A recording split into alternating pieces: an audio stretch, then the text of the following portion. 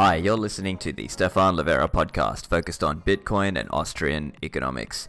Today, my guest is Gene Epstein. I've got a lot of listeners who are Bitcoiners who would like more exposure to Austrian economics, so this episode will be a real treat for you.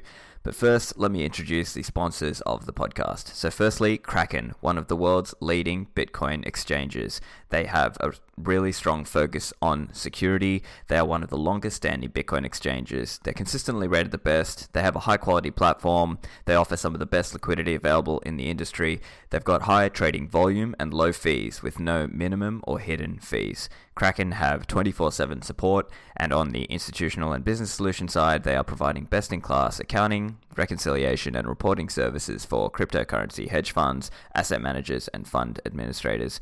Kraken have an OTC desk for large block trades. They offer 5 fiat currencies and also offer margin and futures trading. So go to kraken.com to sign up. There's a link in the show notes. Next, Unchained Capital. They're a Bitcoin financial services company offering a really cool 2 of 3 keys multi-signature vault product. You can use Trezor or Ledger. It's a web interface. It's really simple to use, and it allows you to distribute your keys. Unchained also offer Bitcoin collateralized loans, so you can get USD liquidity without selling your Bitcoins. So consider your scenario, but this might be more tax efficient for you, meaning you can keep hodling rather than selling your Bitcoins. While that loan's outstanding, it's stored under collaborative custody with Unchained. So if you want to learn more and sign up, go to unchained-capital.com. There's a link in the show notes. Gene Epstein is director of the Soho Forum, a really popular debate forum, and prior to this, he was economics and books editor at Barron's for 26 years, and he has got a lot of insight to share with us in terms of Austrian economics and how some of that applies to Bitcoin. Gene, welcome to the show. It's a pleasure to finally meet you. Is it Stefan or Stephen? Yes, Stefan. Stefan. Well, Stefan. And here I am in New York City at 6 in the evening, and you're in Australia at 8 in the morning tomorrow. And that's pretty exciting in itself. Yes, it is. Look, so Gene, I've listened to many of your appearances. I'm a big fan, obviously, of Tom Woods and Bob Murphy. So I've listened to your appearances there, and also I'm a fan of your work in moderating and being the director of the Soho Forum. And I know you've got a lot to share in terms of Austrian economics. And so, yeah, I'm looking forward to discussing with you. Maybe we could just start with a little bit of an intro on you and what are you working on these days with Soho Forum? Well, the Soho Forum, a week from, actually 6 days from today, New York City time, is going to have a debate on the war on drugs. And our debater, the debater for the affirmative, it's always a one-on-one debate. The debater for the affirmative, Jacob Sullum, who's written a lot about the subject, in fact, also included a book, a very good book about the subject, is going to defend the very extreme version of the complete legalization of drugs, that while he's granting that you may want to have a law governing the sale of drugs to minors, you may want to have a law that governs the use of drugs by people driving automobiles, but beyond that, nothing, no laws against drugs at all, even including the sin taxes on drugs, which of course we do have for alcohol and regrettably for pot. So it's going to be a very extreme view that he's going to defend against former New York Times journalist Alex Berenson. And so I think it should be an exciting confrontation. I myself, on November 5th, that's the next debate we're going to have, will be debating once again socialism with perhaps the most eminent socialist in the country, Richard Wolff, who's written many books on the subject and numerous articles, perhaps the leading socialist in the country. This very possibly will be my last debate with a socialist, but I definitely wanted to do argumentative combat with Richard Wolff. That will be on November 5th, all of it in New York City. That's fantastic. I really like watching some of the debates. Obviously, I'm in Sydney, so I have to watch the online version, but I really enjoy the debates. I think you get a lot of really high-quality people, and you really moderate them well. We know if those of Bitcoiners who have listened to some other debates know that there have definitely been some let's say poorly moderated debates, and they don't result in a nice conversation. And I think you need a little bit of that strong moderation to make sure that it is well organized and orchestrated. Well, thank you. That's interesting. We're going to be discussing. I know you said you were interested in the two debates I had on Bitcoin, and one of the debates I had on fractional reserve banking. And so I gather we're going to get your thoughts on those, the substance of those confrontations, and I look forward to hearing what you have to say. So, look, I think you're right, and let's talk a little bit about. Before we get into those, I think it might be nice to just discuss some of the fundamentals of Austrian economics and money from the legends Mises and Rothbard. Mm-hmm. Did you want to just give us an overview of your own thoughts on how they might apply, and potentially are there any things that you believe Bitcoiners are missing or confused on? Yes. Well, again, I'm going to assume that your readers, or your listeners rather, know very little or next to nothing about the subject, and really that's okay. It's almost preferable that you haven't been brainwashed by the mainstream. I myself, sleepwalked through high school and college, and I didn't study any economics in undergraduate school, almost luckily. But then I was interested in socialism, and I went to the New School, and I ended up teaching mainstream economics to undergraduates. And by pure happenstance, I picked up a copy of Murray Rothbard's Man, Economy, and State, and that was a game changer for me. It was kind of a funny way to get into libertarianism, free markets, through that text, that 2-volume tome.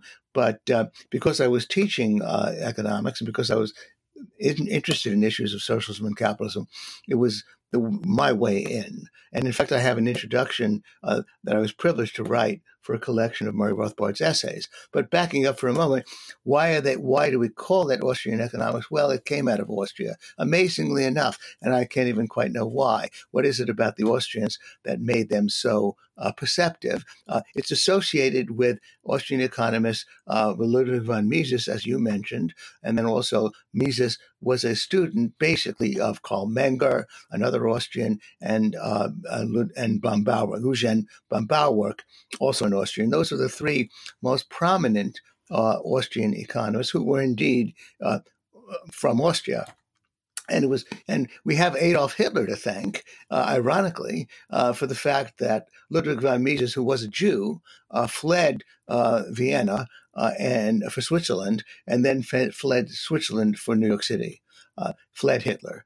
And Ludwig von Mises set up shop at NYU, couldn't get a normal academic appointment, but he had a subsidy to do a seminar, and that seminar gradually attracted a lot of Americans. One of them was Murray Rothbard, who, of course, went on to call himself an Austrian, even though, of course, he's just a Brooklyn Jew. I'm a Bronx Jew. He's a Brooklyn Jew, and Rothbard became, in a way, Plato to Mises' Socrates. Amazingly, Mises, at the age of 58, after having published many books in German, began to write in English. Amazingly, because he wrote so well in English for somebody who had been used to writing in German. And I highly recommend his book, Human Action, written in English, plus other books. And in a way, I think the best name for Austrian economics is indeed Human Action. And if one were to ask, what is it that distinguishes Austrian economics from mainstream economics? Well, the first thing I would say is, in a way, Austrian economics is a redundancy. What do I mean by redundancy? Whenever we naturally think about economics without being prompted, and here I'm addressing people who have no background in economics, we use the method of methodological individualism. We work from the individual and the individual's motivations, and we see the market as a process of trial and error. We read about Jeff Bezos of Amazon, who decided that the market was deeply mistaken to be channeling so many goods through the bricks and mortar outlet of retail bricks and mortar. He foresaw that we could buy so many goods through the internet through the mails. And so that's how he became the richest man in the world. And Bezos is now continuing to tell us that the market is still deeply in error because, as he has said, I can't be the merchant to the world unless I also get into food and clothing. So he said as well that all these purchases we're making of food and clothing through bricks and mortar stores are simply inappropriate. He's going to correct that market error.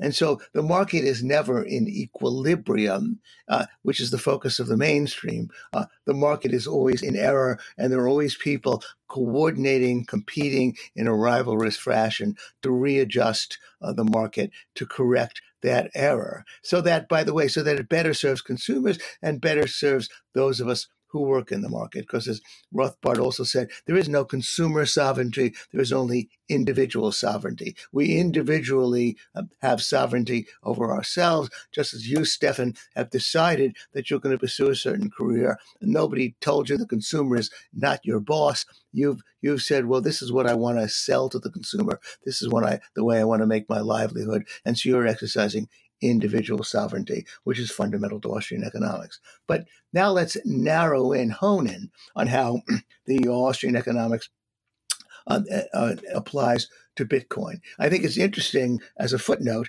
that based upon what I read about Satoshi Nakamoto, who was, of course, the ghost-like originator of Bitcoin, he had some familiarity with Mises and some familiarity with Austrian economics. Well, this is in a narrow fashion, and this is ironic. If you study the mainstream, then mainstream economics tells you that money has got to be managed by the government via a central bank. They've suddenly decided that money has got to be dominated by a government institution. And this is never questioned by the mainstream. They just begin from the point that money is outside the market. It has to be managed by government.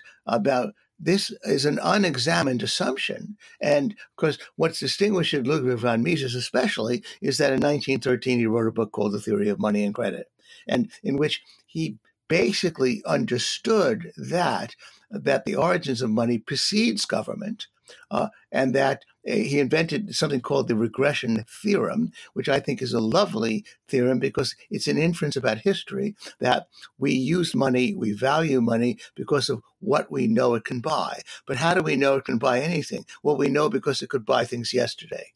And then how did we know yesterday that it could buy things? Because we knew that it could buy things the day before. And then so that regresses further and further back. And then Mises asks, well, what happened at day zero? How did anybody know that money could buy things? And that's because, as Mises said, because all money originates in a commodity, as in the case of gold. It originates in gold.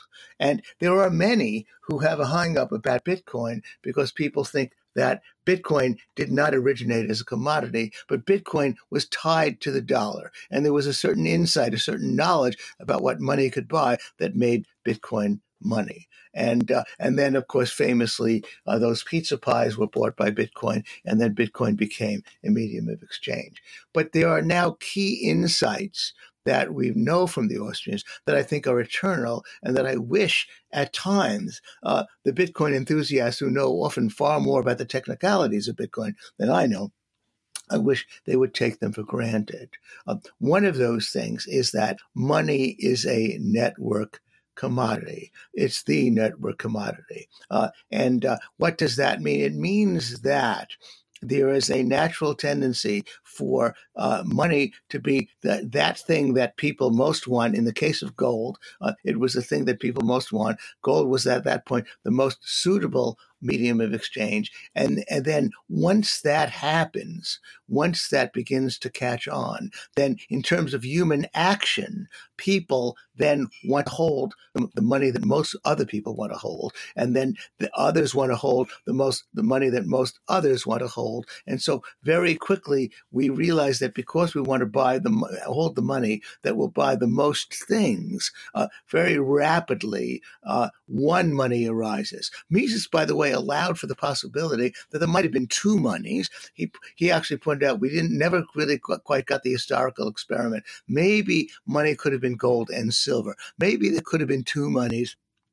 The more valuable money gold, the less valuable money silver. But the idea that there could even be more than two or more than one, that's almost questionable. So when we know that money is a network commodity, then we begin to understand that the balkanization of money is a nation state phenomenon.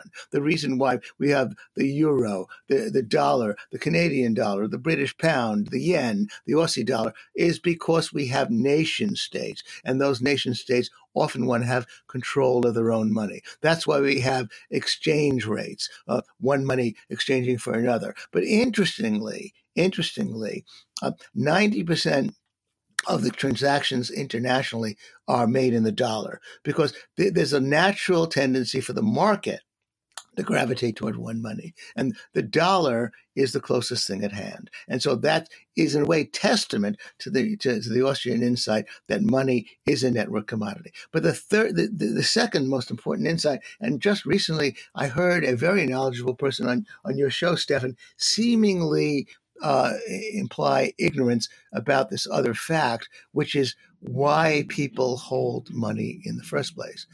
Mises wrote that the idea that money can ever be a store of value is only true in a world in which you don't have stocks and bonds, in a world in which you don't have other ways of investing your money. That money is never a store of value because money is inert. It doesn't earn anything. And if money is going to become, let's say prices are falling, which indeed would happen under Bitcoin. If prices are falling, your money is going to become more valuable a year from now, but better to invest it in stocks and bonds where it can earn dividends or capital gains or interest over and above that. And so Mises pointed out that we store value, those of us who aren't eccentric or nuts, we in an advanced industrial economy, we use instruments like stocks and bonds to store value, or of course, we speculate in commodities, we speculate in real estate. All of those are ways of storing our value. We do not use money to store value. Again, that's for the eccentrics, the Silas Marners of the world who want to store gold in their basement, because that's obviously not the most remunerative way to store value. So money is not a store of value. And I think it's very unfortunate that this term has been used. Why do we hold money? This is the final insight. We hold money precisely because we live in a world of uncertainty, because we never know when we're going to need a bit of money to buy something with. So we need some liquidity. But if we're rational, we keep our liquidity to a minimum. We try to store our money in short-term assets to convert it quickly into money. It's the medium of exchange. And in an electronic marketplace, this money can be used very efficiently. As Rothbard in particular pointed out, if there were no uncertainty, if we knew exactly what we're going to buy every hour of the day and every day of the week, we would store all our money in short-term instruments, and it would immediately mature. And then in that instant, we'd use it to buy something with. And then we'd have a very weird world indeed. But because we live in a world of uncertainty, we do need to hold some money balances. But that's the only reason why we hold money. And that would, now, of course, obviously, we are speculating in Bitcoin. We're speculating in Bitcoin because by and large, Bitcoin has not yet become money. But let me finish my final point in my little disquisition.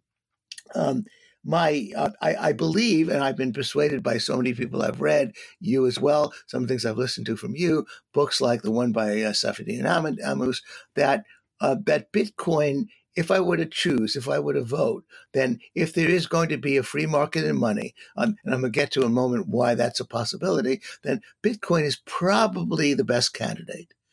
It's probably the best candidate because while gold was good, gold had advantages, Bitcoin is a little better. And then maybe I could leave it to you to elaborate on why it's a bit better. And it's a bit better by a noticeable margin. And I think that the fiscal crisis of the state, which we could get into, which I believe is likely to happen 15 years from now. It could happen sooner, but the fiscal crisis of the U.S. state, in particular, the dominant state, because the U.S. state is accumulating so much debt, because 10 years from now, the mere servicing of the debt could cost $1 trillion a year. I think there will be a fiscal crisis. There will be an unleashing of the printing presses. There will be the potential for massive inflation, not necessarily a year from now or 2 years from now, but 10 to 15 years from now, because it's a gradual process with a very powerful U.S. And once that happens, then I believe Bitcoin, the value of Bitcoin could take off, transactions in Bitcoin could take off. And for that reason, I think that my son Jim is right to say that it's judicious for the conservative person to do what he does. He buys $200 worth of Bitcoin every month, and he buys it at whatever price the Bitcoin is available at. It's a kind of a conservative, income averaging, price averaging. Just whatever the Bitcoin is worth, buy $200 worth of it, so that you develop a base, an ownership of Bitcoin at a decent price. He does it through Coinbase. I pretty much exhausted my disquisition on Austrianism and Bitcoin, but so let's hear from you for a moment. I think there's a lot of really great insights in there for my listeners on that. You touched on the regression theorem. You touched on the network economics aspect of it, and what we can think more like network effects rather. And I think that to me brought to my mind this fantastic essay by Hans-Hermann Hoppe, and it's called "How is Fiat Money Possible?" And in that, he's talking about how there are different, if you will, trading zones around the world. But wouldn't it make more sense if there was one global trading zone, as opposed to, each individual currency in each individual trading zone? And I think in that essay, Hans-Hermann Hoppe also refers back to a quote from Mises in Theory of Money and Credit. And I think there's a specific paragraph, but it's something like, one by one, commodities will be one by one rejected until we're sort of left with the most saleable one. And I think that really is in my view, that's the key sort of quintessential insight.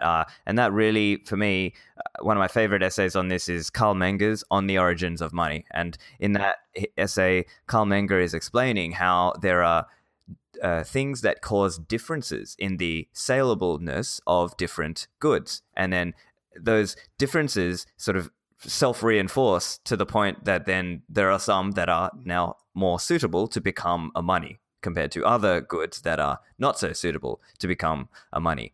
Yes, and indeed, you just quoted. I had mentioned Menger, and certainly Hans-Hermann Hoppe, who is a contemporary of mine, is certainly a very worthy heir, one of Rothbard's protégés, and his writings command attention. He's clearly writes in that great tradition and deepens our insight about these facts. Indeed, as Hoppe said, we've, in a way, with all these currencies afloat, we've returned to a quasi barter situation. Although again, the market, I wonder if even Hans points out that actually the market deals with that because most things are priced in dollars. It's the most convenient currency available. But indeed, we have a lot of balkanization, barter, and almost a return to barter, as Hans-Hermann Hoppe has pointed out. I just want to say negatively, that what you've just said means that if you ever have a guest on, and I think you might occasionally have one on, who's informed about the technicalities of Bitcoin,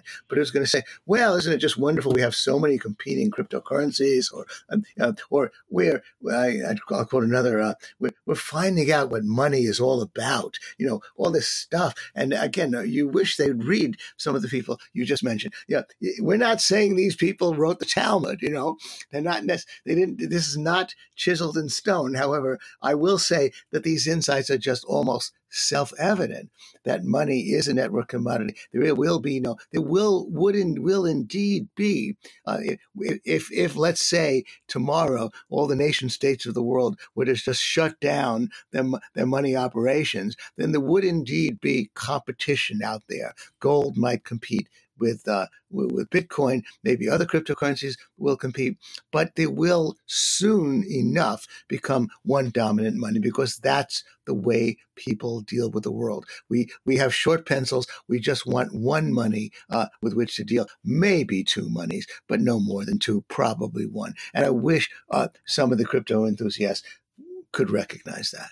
Absolutely. I think that's a point I've definitely myself and some other Bitcoin advocates are very much against some of the altcoin gambling that goes on. And I think there's a lot of people who sort of sell these false promises about altcoins as though, that they're going to, there's going to be this kind of, as though there's going to be all these different monies. Yes. But I think to some extent people are learning. So 90 months to choose from, right?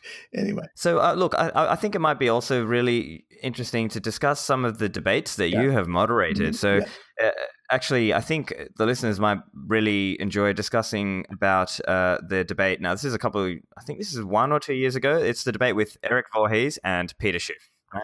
And so it was sort of like a Bitcoin and gold debate. And one of the interesting points that seem to kind of go constantly back and forward, and I guess for many Bitcoiners would be sort of skeptical of Peter Schiff's seeming inability to understand the point about there being no such thing as intrinsic value, right? He seems to constantly kind of refer back to this need that, oh, look, gold, you can make jewelry out of it, or you can do space applications and so on. And so his argument in that debate seemed to be that Bitcoin, you can't do anything like that. And so therefore, it's all just going to go back to zero someday. Yeah. But what's your view there? Well, it's good sequentially. You began with the first Bitcoin debate we had. And by the way, in that case, last I checked, it's probably climbed since then, that debate has had more than 500,000 views on YouTube. And so perhaps a lot of people listening to this discussion between you and me are already familiar with that debate. And that just dwarfs everything else we've done. The recent Bitcoin debate we've had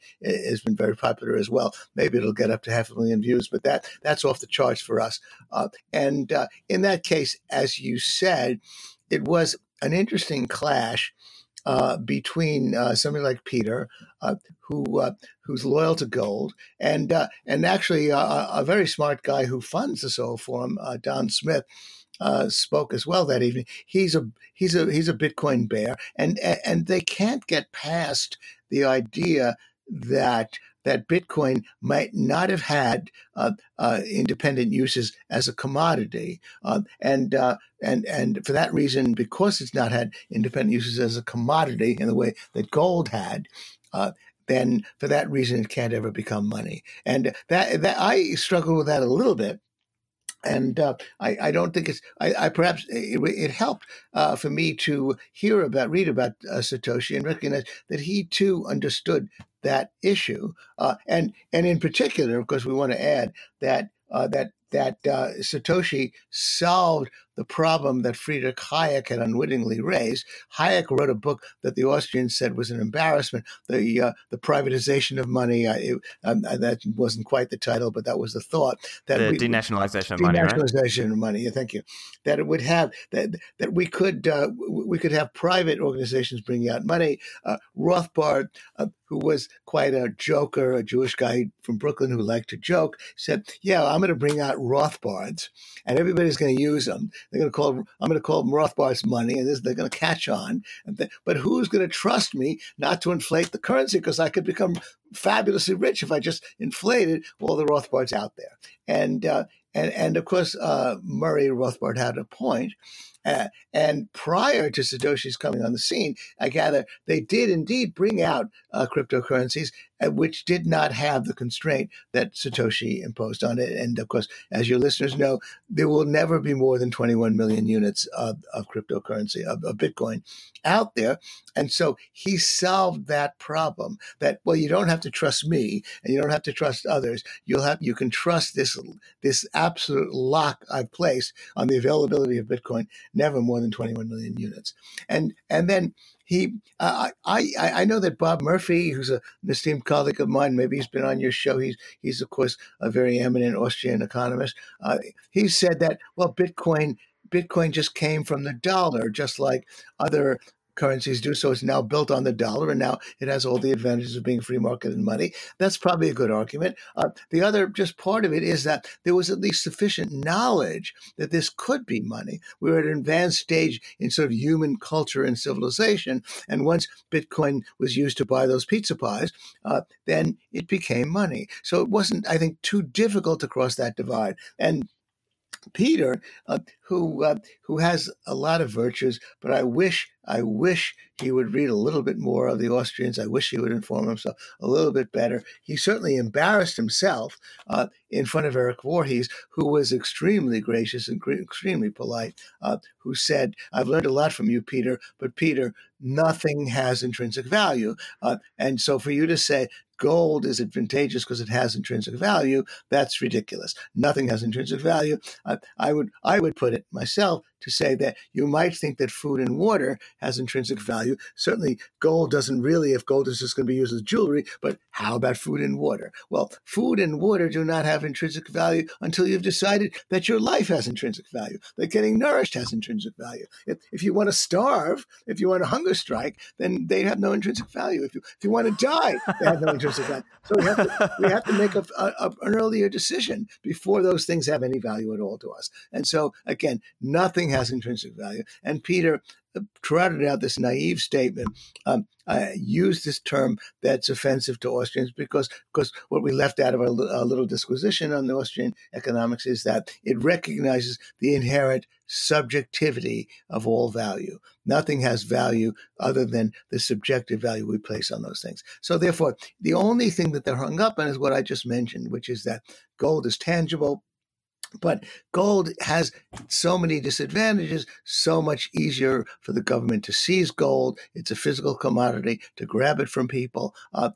Bitcoin has its problems as well, but by and large, it has advantages over gold. And I think that justifiably then, Eric Voorhees won that debate according to Oxford-style voting, as perhaps those who aren't familiar with our debates don't know. I use the classic Oxford-style voting where through an electronic app, people can vote yes, no, or undecided on the resolution before the debate begins. And then the vote, of course, that you get in your favor counts against you, because the only way to win the debate is to score better after the debate is over. We have a second vote, and then you win the Tootsie Roll if the vote moves in your favor more than it does in relation to your predecessor. As I recall, I didn't look it up before I started to talk to you. I think Peter lost a few votes and Eric gained, so that vote went to Peter. But did you have any special thoughts on that exchange and on that debate? Yeah, so I think I like the way you summarized that. I think essentially amongst the Bitcoiners, some of the work was written to sort of show that Mises was almost showing his work in some sense. So like it's saying that once money has already kind of become, once people have already started using it for exchange, it doesn't now have to keep having that, if you will, industrial use as gold has or whatever. Oh, yes. I think that's kind of the way to think of it. Oh, yeah. Yeah. And by the way, I will say something, tell a little bit of a tale out of school. When I gave Peter a hard time, he seems to have forgiven me for it, but I try very hard to be neutral as a moderator. And indeed, I guess a professional secret is that if I walk into a debate where I'm sort of rooting for one side, more agree with one side than the other, as not infrequently happens, then I make a point of, wherever I'm aware, giving a harder time to the side I'm rooting for. If I'm going to ask a challenging question, I always ask one of the other side. I try to lean a little harder on the side I'm rooting for, just to make sure that I don't betray any bias. I made a bit of an exception that evening when I asked Peter this question, picking up on what you just said. Is gold does indeed have industrial and ornamental uses, but anybody can tell you that the price at which it trades, even then it was down only at about $1,200 an ounce. The price at which it trades is way in excess of what it would be valued at purely for its ornamental and industrial uses. And I asked Peter, particular, don't you agree with that? Where would the price of gold be if it was not regarded as a monetary metal? And Peter said he didn't know. He didn't know. So I embarrassed him. I said, Peter Schiff has just told us he has no idea what the price of gold should be. And he's the guy who recommends gold? So the guy is a goddamn billionaire. And of course, we were talking about taxing, only pays a 4% tax living in Puerto Rico. So I guess he could afford a little grief. And he didn't complain afterwards that I gave him a much harder time than I gave Eric Voorhees. Yeah. One other point I think might be interesting to discuss. Now, one point that Peter Schiff was making was this idea of, what about gold-backed cryptocurrency? Now, many Bitcoiners are very anti that idea because, and let me explain why I think most of us would say that's really missing the point, is that fundamentally sound money, part of that is about freedom from government interference. And Bitcoin is designed in such a way to resist that centralized control or getting co-opted. And I think as Bitcoiners, we would recognize that there were many attempts to create private money that either got shut down or got co-opted, right? So if we can look at PayPal, Liberty Reserve, eGold, etc. I mean, the list goes on. What's your view there around a theoretical gold-backed cryptocurrency and whether that doesn't make sense, and really about Bitcoin's government resistance, if you will? Well, now you're really opening a big question. I'm probably going to duck some of that. What you just said shows that you're more informed than I about this idea of mating the two, of this hybrid gold-backed crypto. It sounds a little bit weird to me, but the point that you made sounds sensible to me, that it's not the best way to go. The only thing I would want to stress is why we want money to be divorced from government. I would prefer that government dominate the production of shoes than have anything to do with money. The shoes would pinch, but we could wear sandals. We'd even be willing to walk barefoot. The history of money and government is really that the kings wanted to fight their wars. They could tax the people to finance the wars. They could borrow from the people to finance the wars. But those were very awkward, difficult things to do. So it occurred to them to seize the people's money, seize the gold, control the gold, and debase the currency and print money. And so really money originated in the warfare state. I think Murray Rothbard was correct to say that we Austrians believe that it's no coincidence that the Federal Reserve was created in 1913 and the U.S. fought one of its first major wars, World War I, in 1917. The ability to print money underwrites major wars that underwrote World War II. Whatever you might think of the worthiness or lack of worthiness of World War II, it was indeed financed through the printing press. And now, most, of course, as the welfare warfare state has developed, then the ability to print money finances the welfare warfare state. And that's the reason why we believe that it's not just about money. It's not just about the aesthetic issue of not liking the government to be able to print money. We believe that it really has a lot to do with the abuse of government, and that we would even say to those people who are not even conversant in these issues, doesn't it bother you to think that the government is so unanswerable to the people that it doesn't really have to worry about taxing and borrowing to get money to finance its operations? It can simply print money. And so in that sense, it's insulated from the will of the people completely. I mean, that's, of course, if you're, a conventional Democrat, if you're conventional classical liberal, or even a modern day liberal, isn't that deeply disturbing? And so for that reason, just as you indicate, we want the money of the future to be workable, to be possible, of course, but we want it out of the hands of government. And of course, that creates a huge problem because fighting government's going to fight back. There will be pushback. And that gets into, of course, important issues about which I know something, but maybe not as much as you and not as much as others, about how I know that cryptocurrency, Bitcoin in particular, has a better chance of becoming a free market in money, better chance of staying out of the hands of government than gold does. But I'm not sure of all of the ins and outs of that question. Yeah, totally fair enough.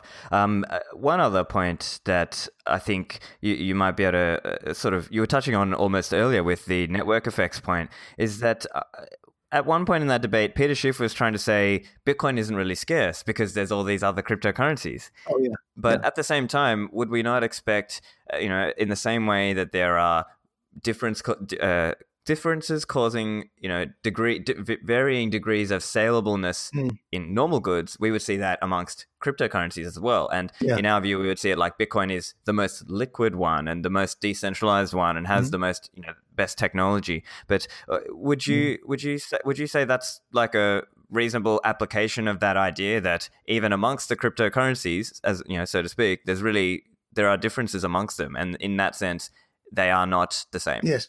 Sure, and I actually believe that in that case in particular, Eric Voorhees, I think, dealt pretty well in parrying what Peter said. Certainly, perhaps Eric even said that you could just as well say that gold isn't really scarce because there's also silver, and indeed copper has been used as money. You could say anything's not scarce because then you could just decide that those things that are similar to it but not the same are that it's all the same. But in terms of subjective votes and subjective understanding, and it all gets back to human subjectivity. The fact that Bitcoin is in a class by itself, I think, is obvious enough. Excellent. I would love to talk a little bit about another debate now. A more recent one is the George Selgin versus Saifedean Ammous debate. Now, the Selgin, sorry. And so the resolution was Bitcoin is poorly suited to the purpose of becoming any nation's main medium of exchange. And I guess one point that I saw Dr. Selgin make was around basically the transaction cost and the amount of time that it would take for settlement of Bitcoin, and he was trying to say, well, look, they could turn to other alternative currencies before going to Bitcoin. And then I guess if I were to just represent Saifedean's view a little bit here, his view is more like, well, there could be many different central banks, if you will, or Bitcoin banks, and people may transact on layers above that, and they're not necessarily transacting directly on the Bitcoin blockchain. Did you have any views around that or anything to share? Yes, I want to address that, but just as a prelude, I want to say one interesting thing that I actually, George Selgin, as a matter of fact, has done 3 debates at the Soho Forum. I've done 4, but I've got a monopoly lock on it. But George has done 3, and he's very smart. I've learned a lot from him.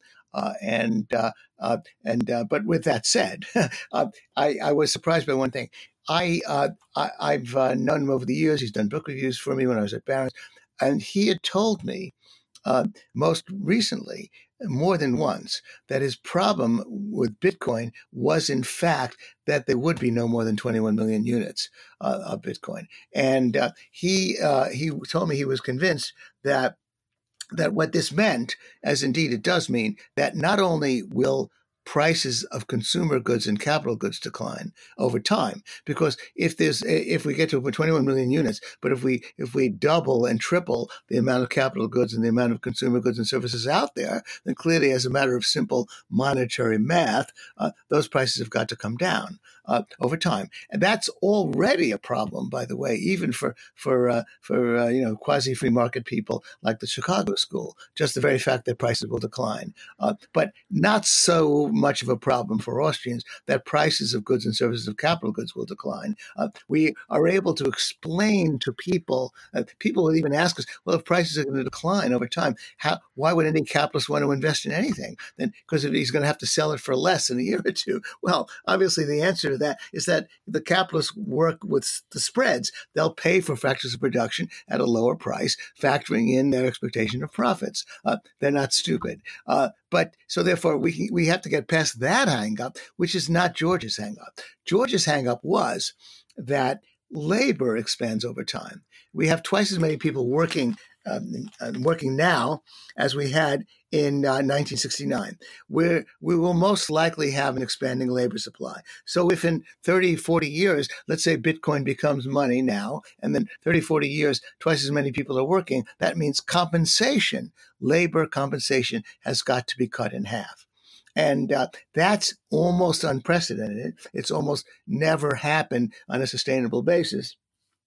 During the late 1800s, what happened was that prices came down, but wages more or less were flat. That's how people got richer. So, but we didn't have a cut in wages, in nominal wages. Now, that was George's hang-up, and I spoke to his colleague, Larry White. His colleague, because Larry White and George are you often linked, very thoughtful people with different views about fractional reserve banking, but they bring a lot of interesting insights to the subject. And Larry agreed with me that George was getting a little bit too hung up, and that the idea that people are going to rebel against a cut in their wages, rebel against a situation in terms of simple math. Well, yeah, you're earning half as much as you did, a number of years ago, but prices are now 90% lower of what you want to buy, so you're 5 times richer. Are people that stupid? Are we going to have labor union strikes? Well, not in a free market. So again, that I thought George was a little bit daft on that subject, but he was hung up on it. To my astonishment, so now I get to the denouement of this long disquisition on George's daftness. To my astonishment, when he got up there to debate Safieddine, he is going over the pluses and minuses of Bitcoin. And to my astonishment, almost the first thing he says is the fact that Bitcoin has a fixed supply of 21 million units. For that, it gets an A. For that, it's a plus. I said, "What, George? What were you saying for months on end to me about this?" I had actually told Safieddine in advance, "Be prepared for that. He's going to say that it's unsustainable because it's got a fixed supply and because labor compensation has come down." He didn't say that at all. And then I began to realize George Selgin, as brilliant an economist as he is obviously a little bit buffeted by this subject of Bitcoin. I don't know if he can really quite make up his mind or quite put his mind around it. Now I'm going to try to answer your question, but this is in part something I learned from my son, Jim Epstein, who I mentioned to you, who knows a lot more about Bitcoin than I. My son, Jim Epstein, who is a producer at Reason TV and a scholar for Reason Magazine, Reason Foundation. This is the thing. Just as you said, when George said that the transaction costs of turning Bitcoin over are too great, Safieddine did indeed fairly respond that George was making another naive error. He didn't recognize that consumer transactions, that most transactions that take place can be simply accumulated in over time, and that the real settlement of Bitcoin can take place in very large blocks. And that therefore this idea of George's that you're going to buy $100 worth of stuff when you go to the supermarket, and that it's got to actually be cleared, the $100 worth of stuff in terms of Bitcoin when you go to the supermarket, and that Bitcoin has got to be cleared, that $100 equivalent transaction, or that 2 Bitcoin equivalent, or 1 Bitcoin or half a billion equivalent Bitcoin transaction has got to be cleared in the classic sense, is naive. What will happen is that financial institutions will accumulate those transactions, and then there will be clearance and settlement at a much deeper level, in terms of billions of Bitcoins. I shouldn't have said billions, thousands of Bitcoins or hundreds of Bitcoins in much larger blocks, so that there will be no problem with respect to settlement in Bitcoin. So I think that, and Safieddine did indeed, I think, pretty clearly parry George's point by responding in that way. But now there is another problem, and here I'm going to quote Jim Epstein. Maybe you want to have him on to explain it. I've asked Safieddine about it. I think he's a little bit tone deaf about it. Safieddine then talked about, but there could be credit cards. There could be, and he was right to some degree, there could be credit cards. He said, look, if you want to give your grandmother, if some people want to hold Bitcoin cash, if some people are old-fashioned, they need to hold, Bitcoin cash or Bitcoin coins, there would be a market for that. If there's a market for that, if they want it, then that could be dealt with as well. There'd be an entrepreneurial incentive to provide that. But Jim Epstein was making a distinction in terms of the threat of government. And that gets back to what we were talking about earlier. Jim's argument is that the Lightning Network has hopes of developing a transaction mechanism for consumers for small transactions that could stay out of the reach of government, but that PayPal and the more conventional credit card companies are much more exposed. And maybe you could speak to that issue. So Jim Epstein has hopes that because he thinks that the Lightning Network has made advances and could establish a mechanism whereby we can transact in Bitcoin outside the reach of government, but that Saifedean was lumping the one with the other and not being sufficiently cognizant of the dangers of government interference. So that's the best answer I could give. I'm curious about your thoughts. Sure. So I'm happy to, I can just give a very quick overview there. So the Lightning Network, we can think of that like a way to think of it like I'm opening a tab with you and I'm settling only the final transaction. Now we can get into the technical parts, all right? So there's a funding transaction, there's a commitment transaction, etc. But we don't need to go into that level of detail. But I think the key point to understand is that the Lightning Network is just as what we call trust minimized as Bitcoin, it providing some of the you're able to get that transaction into the blockchain to settle out your closing the tab, if you will. And so the cool thing with that is it can dramatically scale Bitcoin while still keeping many of the same, if you will, trust assumptions about Bitcoin. And so what it could theoretically do is imagine a world where we had no Lightning Network and we might need to be reliant on there being, as Saifedean says, I think maybe 10,000 Bitcoin banks, right? Maybe Lightning Network helps enable there to be even more Bitcoin banks. And then there are other technologies that are coming that will allow people to have different levels of, let's call it trust or security. And by delegating certain components of that, for example, to a side chain such as Liquid. But again, I don't want to get too much into the technical components of it. But I think at a high level, the way we would think of that and explain that is that some of these technologies enable us to still transact denominated in Bitcoin. And, it's not like fractional reserve, like Lightning is fully reserved. And in doing so, but still dramatically lower the cost of doing these transactions. Now, that said, there's still work to be done on these things. But most of us, like I'm bullish on Lightning, in case it's not clear.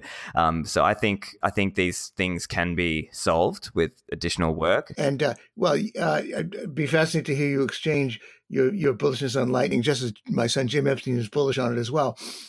In this sense, that his argument is that the Lightning Network has the best potential to be outside the reach of government, to subvert government's power to interfere, and you feel that as well? Yes, because I think fundamentally one of the, if you will, things about trying to scale Bitcoin is that every full node must maintain a record of every transaction ever in Bitcoin. And the fundamental reality is that it's not possible to, in some sense, make to scale that to every person's transactions directly on Bitcoin. But what we can think of it like is Lightning is taking some of those transactions off of Bitcoin's blockchain by, as we mentioned, sort of doing like a settlement at the end. And what it's also doing is there's another more complicated part, which is it's not just I could open a channel with you. It's I can pay somebody, like you might have a channel open to somebody else. Let's say you had a channel open with Saifedean and I don't have a direct channel with Saifedean. I can pay through my channel with you to the channel with Saifedean. And so that's called multi-hop, right? So again, I'm getting a little bit more into the technical components of it, but I think if I were to just summarize the key point here for you, it would just be that we are able to dramatically keep Bitcoin more decentralized. And in doing so, it remains more government resistant. But I'm also interested to discuss, I think, because you made a lot of really great comments before, and I was interested to sort of dive a little deeper into one of them, is this question of the fixed money supply of Bitcoin, because it sounds like so obviously there are inflationists out there, right? Like the Keynesians, and they will make this sticky wages argument. And and I remember listening to a talk by Dr. Guido Hülsmann, and he was explaining how there is a certain wing, I think the Weiserian wing, who might sort of believe in a need for inflation as well, whereas I think most of us would believe there's no need for inflation. But I'm curious, Do you see any similarities there between the view of Dr. Selgin around the fixed supply and the Keynesian sticky wages argument? Are they different? Are they similar? Well, that's a good question. And as I said, there seem to be two Dr. Selgins. That's the problem, right? I mean, he astonished me by completely dropping the argument, actually saying that the fixed supply is an advantage, and so I don't know what to think. And as I mentioned to you, Larry White, who's very much in tune with George a lot. I mean, their work is similar. They're both interesting guys. They're free market oriented. They both want the Federal Reserve to be abolished. They have mixed feelings about Bitcoin. Larry agreed with me that there's so many. We now just have to think in terms of human action, of how people will respond. What kind of do we think that people that laborers are going to go on strike or quit an interesting job because the company says that our prices and our revenue situation is such that we're going to have to cut your nominal wage by 4% next year? But then we point out to you, however, that prices of most of what our employees are buying are down by 30%, and that therefore you're better off, but we're not going to be able to employ you or stay in business if everybody objects to the 4% cut. I mean, it's difficult to imagine what these people conjure up. What exactly is going to happen? Is everybody going to quit? Is there going to be a universal strike? What I mean, do we? I mean, are we going to say that if labor unions dominate the economy? I will grant this. If labor unions dominate the economy and they declare a universal strike because we can't cut wages, then I guess there will be then the economy will come to a standstill. But we who point out that laborers actually do have a lot of power, that wages do rise, and real wages, that is, rise, because laborers do have bargaining power. If you don't get offered enough by company A, you've got company B, C, D, and E to go to. Then we point that out. But on the other side of it, in this case, we should point out that labor won't have the power to object, especially if we want to imagine this learning period where people have got to get used to a situation in which nominal wages will decline. There would be massive attempts and massive interest on the part of employers to start education, to post things on the internet, to train people in the situation, to make the point that with only 21 million units of money out there, revenues are necessarily going to decline, but you're going to get richer in the process. So difficult to imagine that people are that stupid or that the transition cannot be made. But then if you then want to talk about the virtues of that, I think that Bob Murphy, again, the guy I just mentioned, I'm sure you're familiar with, who writes a lot in the Austrian tradition, he's pointed out that in a way there's an advantage to the 21 million units because it means that for long-term planning, for annuities, for the purchase of bonds, for figuring out where prices are going to be, that's one element of stability in the marketplace that people can depend on. And it will probably mean then that in the long run, it will be easier to make long-term calculations about where the economy is going. So difficult for me to believe that that's a problem. And although I don't know. I mean, you tell me, maybe Satoshi could have set it up so that there could be some gradual expansion of the money supply. But I do think that the dramatic declaration that nobody can debase the currency because there will never more than 21 million units is an extremely valuable thing to have said. And at the end of the day, difficult to imagine why anybody should have a problem with it. Clearly, the Keynesians have a problem with it because the Keynesians work for government. Their whole livelihood is based on government. That's why I said earlier, at the beginning of this discussion, why they can only conceive of a world in which government dominates the money supply because that's where their personal interests lie. And I think that's another key aspect of mainstream economics. Why don't I digress and point out that mainstream economics is marred by two things: the desire to sit at the tables of power, as manifested by John Maynard Keynes, who clearly was a power-hungry person who was infatuated with Nazi Germany and with the Soviet Union. He revealed this quite openly in his talks. And the second problem with mainstream economics is that it wants to imitate physics. It wants to be esoteric. It wants to be mathematical. That's why they focus on equilibrium states so they can mathematize the economy. With that said, amazingly enough, with those two handicaps, the handicap, of course, of wanting to sit at the tables of power is indeed that you become an inflationist, because inflationism is good for the powerful. You see everything from a top-down perspective. You think you can manipulate the economy because that is where you have the possibility of becoming chairman of the Federal Reserve or advisor to presidents. So that warps their viewpoint. And then on top of that, the viewpoint is warped by their mathematization. I digressed because you were initially asking me about their hang-up with inflation, and I believe it comes from that sort of intellectual disease, their desire to sit at the tables of power. That's why Keynes called gold the barbarous relic, because indeed it was barbarous to somebody like him. It got in his way. One point you were making there was also about entrepreneurs adjusting to the price level as it rises or falls, right? And so traditionally, I mean, in the world today, entrepreneurs who are doing long-term contracts, they may build in some kind of CPI term or some kind of inflation term. Now, if we were to live in a growth deflation world, like let's say we lived on a gold standard or a Bitcoin standard, then entrepreneurs could simply price in the other way around. Yeah. They could build in some kind of decrease in the prices. That's right. But I suppose the point that, if I were to steelman this point against that, somebody might say, well, hang on, Bitcoin is too volatile. Why would anyone price in Bitcoin, right? But I suppose the rejoinder, what would your thought be on that? Would it be that as Bitcoin grows, it will be less volatile? Yes. Well, actually, yeah, I'm glad you raised that question, because that was indeed a problem that Larry White had. I mentioned Larry as a intellectual colleague of George Selgin. Larry's at George Mason University, a very good place. Larry said he's working on a book about Bitcoin, and his problem is because of the fixed supply, it's very volatile in price.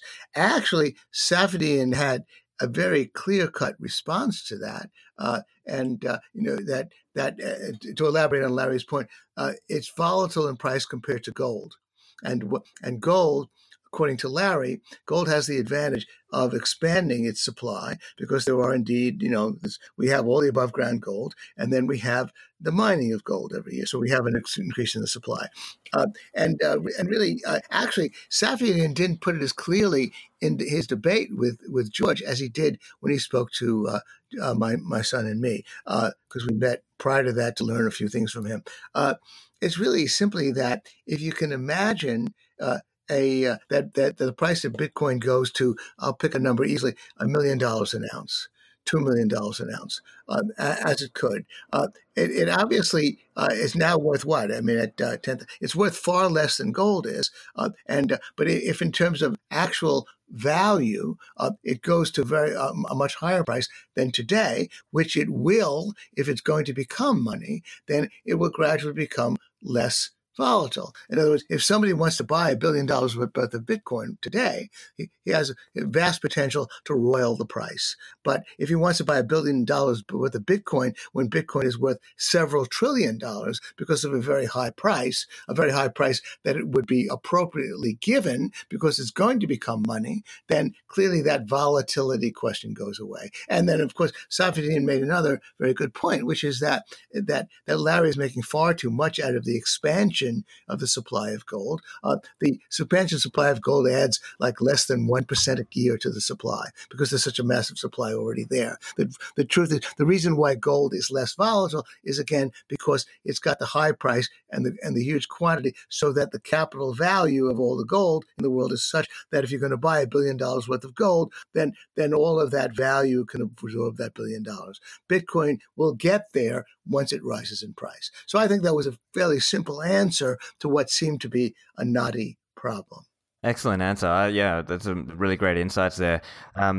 Gene, I normally try to keep the episodes around an hour, but are you okay to keep talking, or are you? Sure, I could talk to another few hours. I'm sure your readers, your listeners will go to sleep before I do. What else you got? Well, actually, I was curious as well if you've got any thoughts around what might be a good comparative for Bitcoin. And here I'm asking about things like, base money, M2, M3, etc.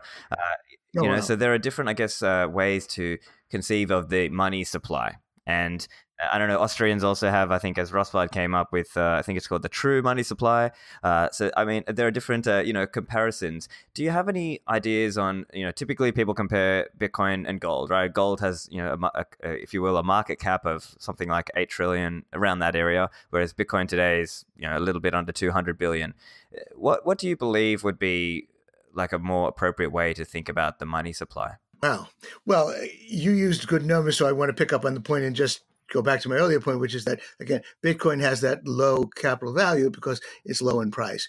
But it could rise to $1 million per Bitcoin and be comparable in terms of its capital worth as gold is, and therefore it would not be so volatile. But the point, of course, I'm familiar with Rothbard's rather agonized attempts to count up the money supply in terms of what is most liquid, and I think that's an interesting exercise. But the best answer I can give to this subject is that we've been talking about gold as money, we've been talking about Bitcoin as money, and then we've been talking about the U.S. dollar, the euro, the yen, the Canuck buck as money, and those are indeed what we use, because indeed the U.S. has a legal tender rule, and the legal tender rule is constraining, and the constraining rule is that you and I could make a contract in bananas if we want.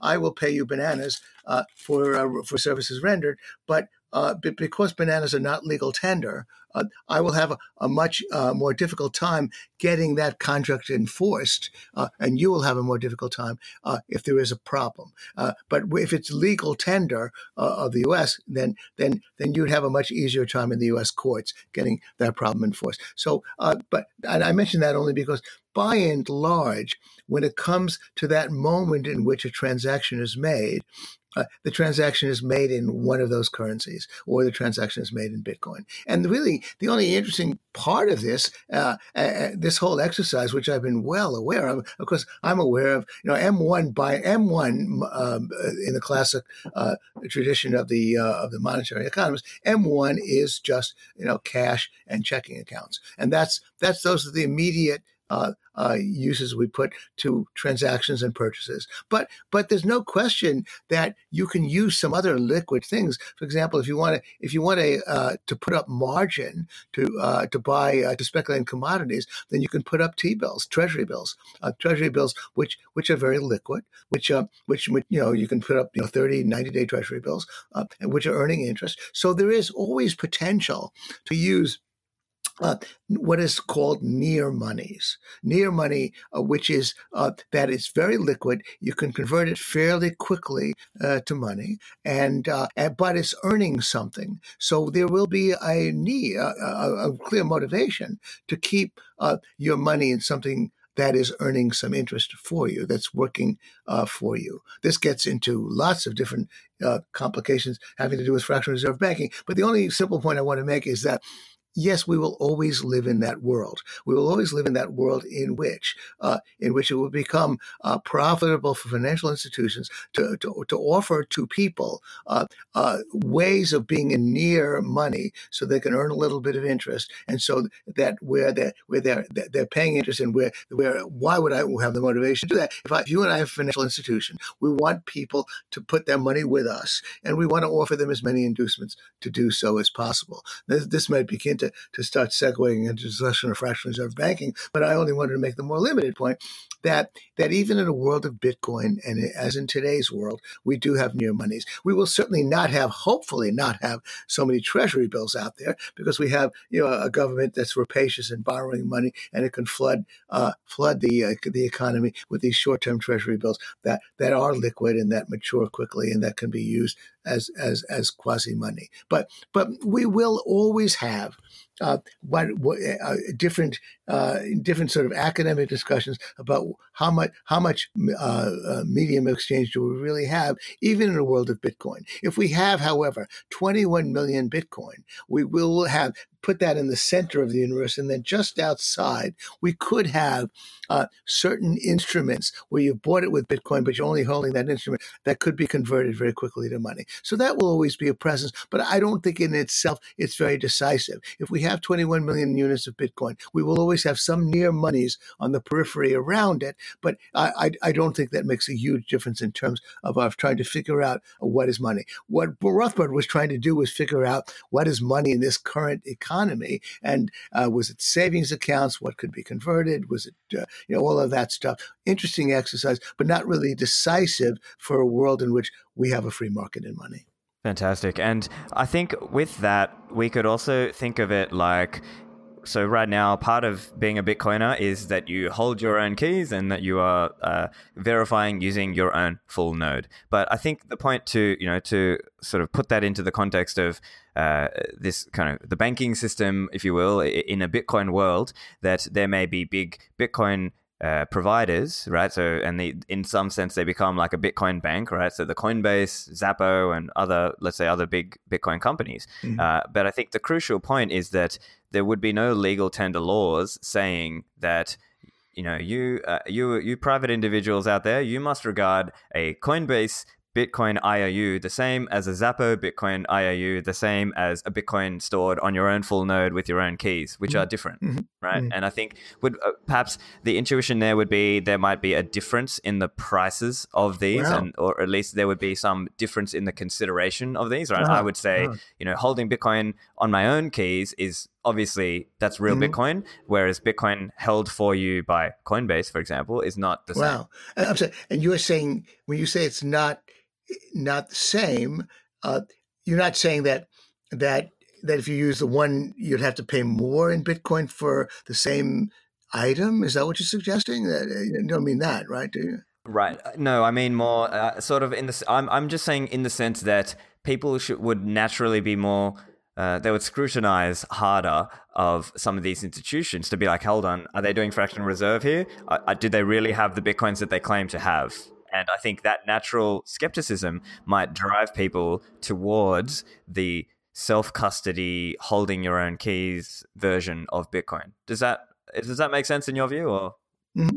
Well, certainly, if I understand your drift, then almost all, certainly Selgin and others agree that clearly the free that we are naturally conservative about our money. I mean, if that's what you're suggesting, if I understand you correctly, most people are, and that there will be on the free market, there will be dominant brands that will have to establish a reputation for safety and soundness. That it's the last thing that we want to have to worry about is the availability of our money to transact with. We've got so many other considerations in mind. Again, the main point I was trying to make earlier is that the holding of money balances is actually a relatively trivial thing. We don't want to hold money. We want to hold only so many money balances as we think we need to make purchases with, and that means we're going to keep them to a minimum. And it does get back, but indeed we want that to be perhaps the least interesting thing about what we do with our money. Even those of us who love to talk about investment and speculation, the least interesting thing, because that's simply what we have available to make purchases with. And so indeed, just imagine a world in which all of those currency traders will have to look for something else to do with their lives. Wouldn't that be wonderful? Of course, obviously, in a way, we're really talking about closing down about 80% of those people who earn their money in finance, who trade treasury bills, so many things will become much simpler in the world, very nicely boring, and we can get on with our lives and do other things rather than worry about such matters. But if your suggestion is indeed that the free market will bring safety and soundness, that's for sure. Although I guess I like to focus on all of the eccentricities of people, and then that's where Safedine was saying, well, there might indeed be a fair amount of of Bitcoin cash that people want to hold, that people want to hold, maybe want to hold some dollar bills. The idea that everybody's got to be trading Bitcoin on computer, I mean, checkbooks, there would be pretty much obviously a response to the quirks of people when it comes to the way they want to transact in money. But your point you just made,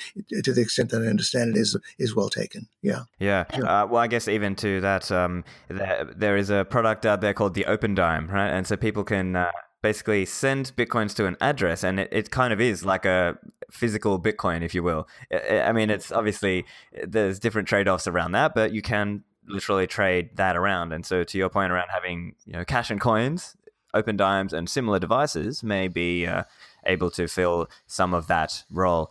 Look, I think I've kept you for a little bit longer than the